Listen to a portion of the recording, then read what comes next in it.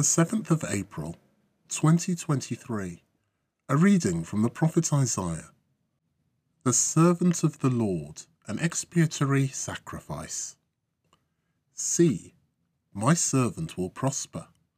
He shall be lifted up, exalted, rise to great heights. As the crowds were appalled on seeing him, so disfigured did he look that he seemed no longer human. So will the crowds be astonished at him, and kings stand speechless before him. For they shall see something never told and witness something never heard before.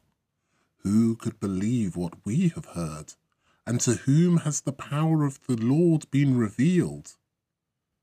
Like a sapling, he grew up in front of us, like a root in arid ground. Without beauty, without majesty, we saw him. No looks to attract our eyes. A thing despised and rejected by men. A man of sorrows and familiar with suffering. A man to make people screen their faces. He was despised, and we took no account of him.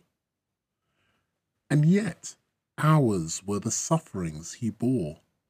Ours, the sorrows he carried. But we thought of him as someone punished, struck by God and brought low. Yet he was pierced through for our faults, crushed for our sins. On him lies a punishment that brings us peace, and through his wounds we are healed. We had all gone astray like sheep, each taking his own way, and the Lord burdened him with the sins of all of us. Harshly dealt with, he bore it humbly. He never opened his mouth. Like a lamb that is led to the slaughterhouse, like a sheep that is dumb before its shearers, never opening its mouth.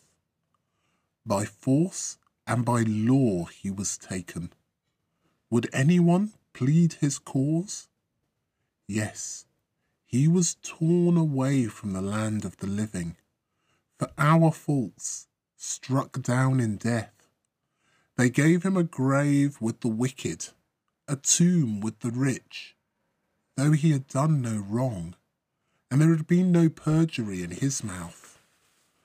The Lord has been pleased to crush him with suffering. If he offers his life in atonement, he shall see his heirs. He shall have a long life, and through him what the Lord wishes will be done. His soul's anguish over, he shall see the light and be content. By his sufferings shall my servant justify many, taking their faults on himself. Hence I will grant whole hordes for his tribute. He shall divide the spoil with the mighty.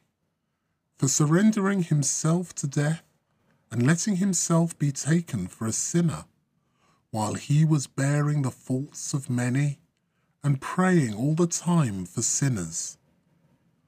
The word of the Lord.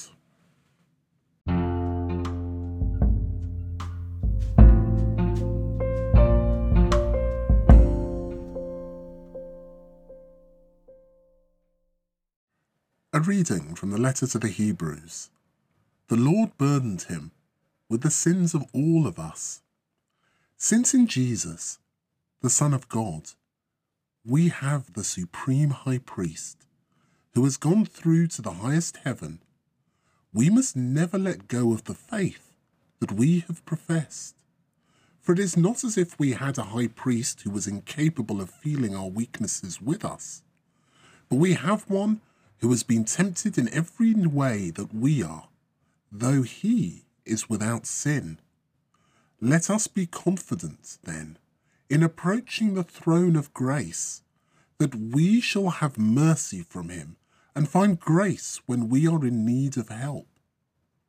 During his life on earth, he offered up prayer and entreaty, aloud and in silent tears, to the one who had power to save him out of death, and he submitted so humbly that his prayer was heard. Although he was Son, he learnt to obey through suffering, but having been made perfect, he became for all who obey him the source of eternal salvation. The word of the Lord.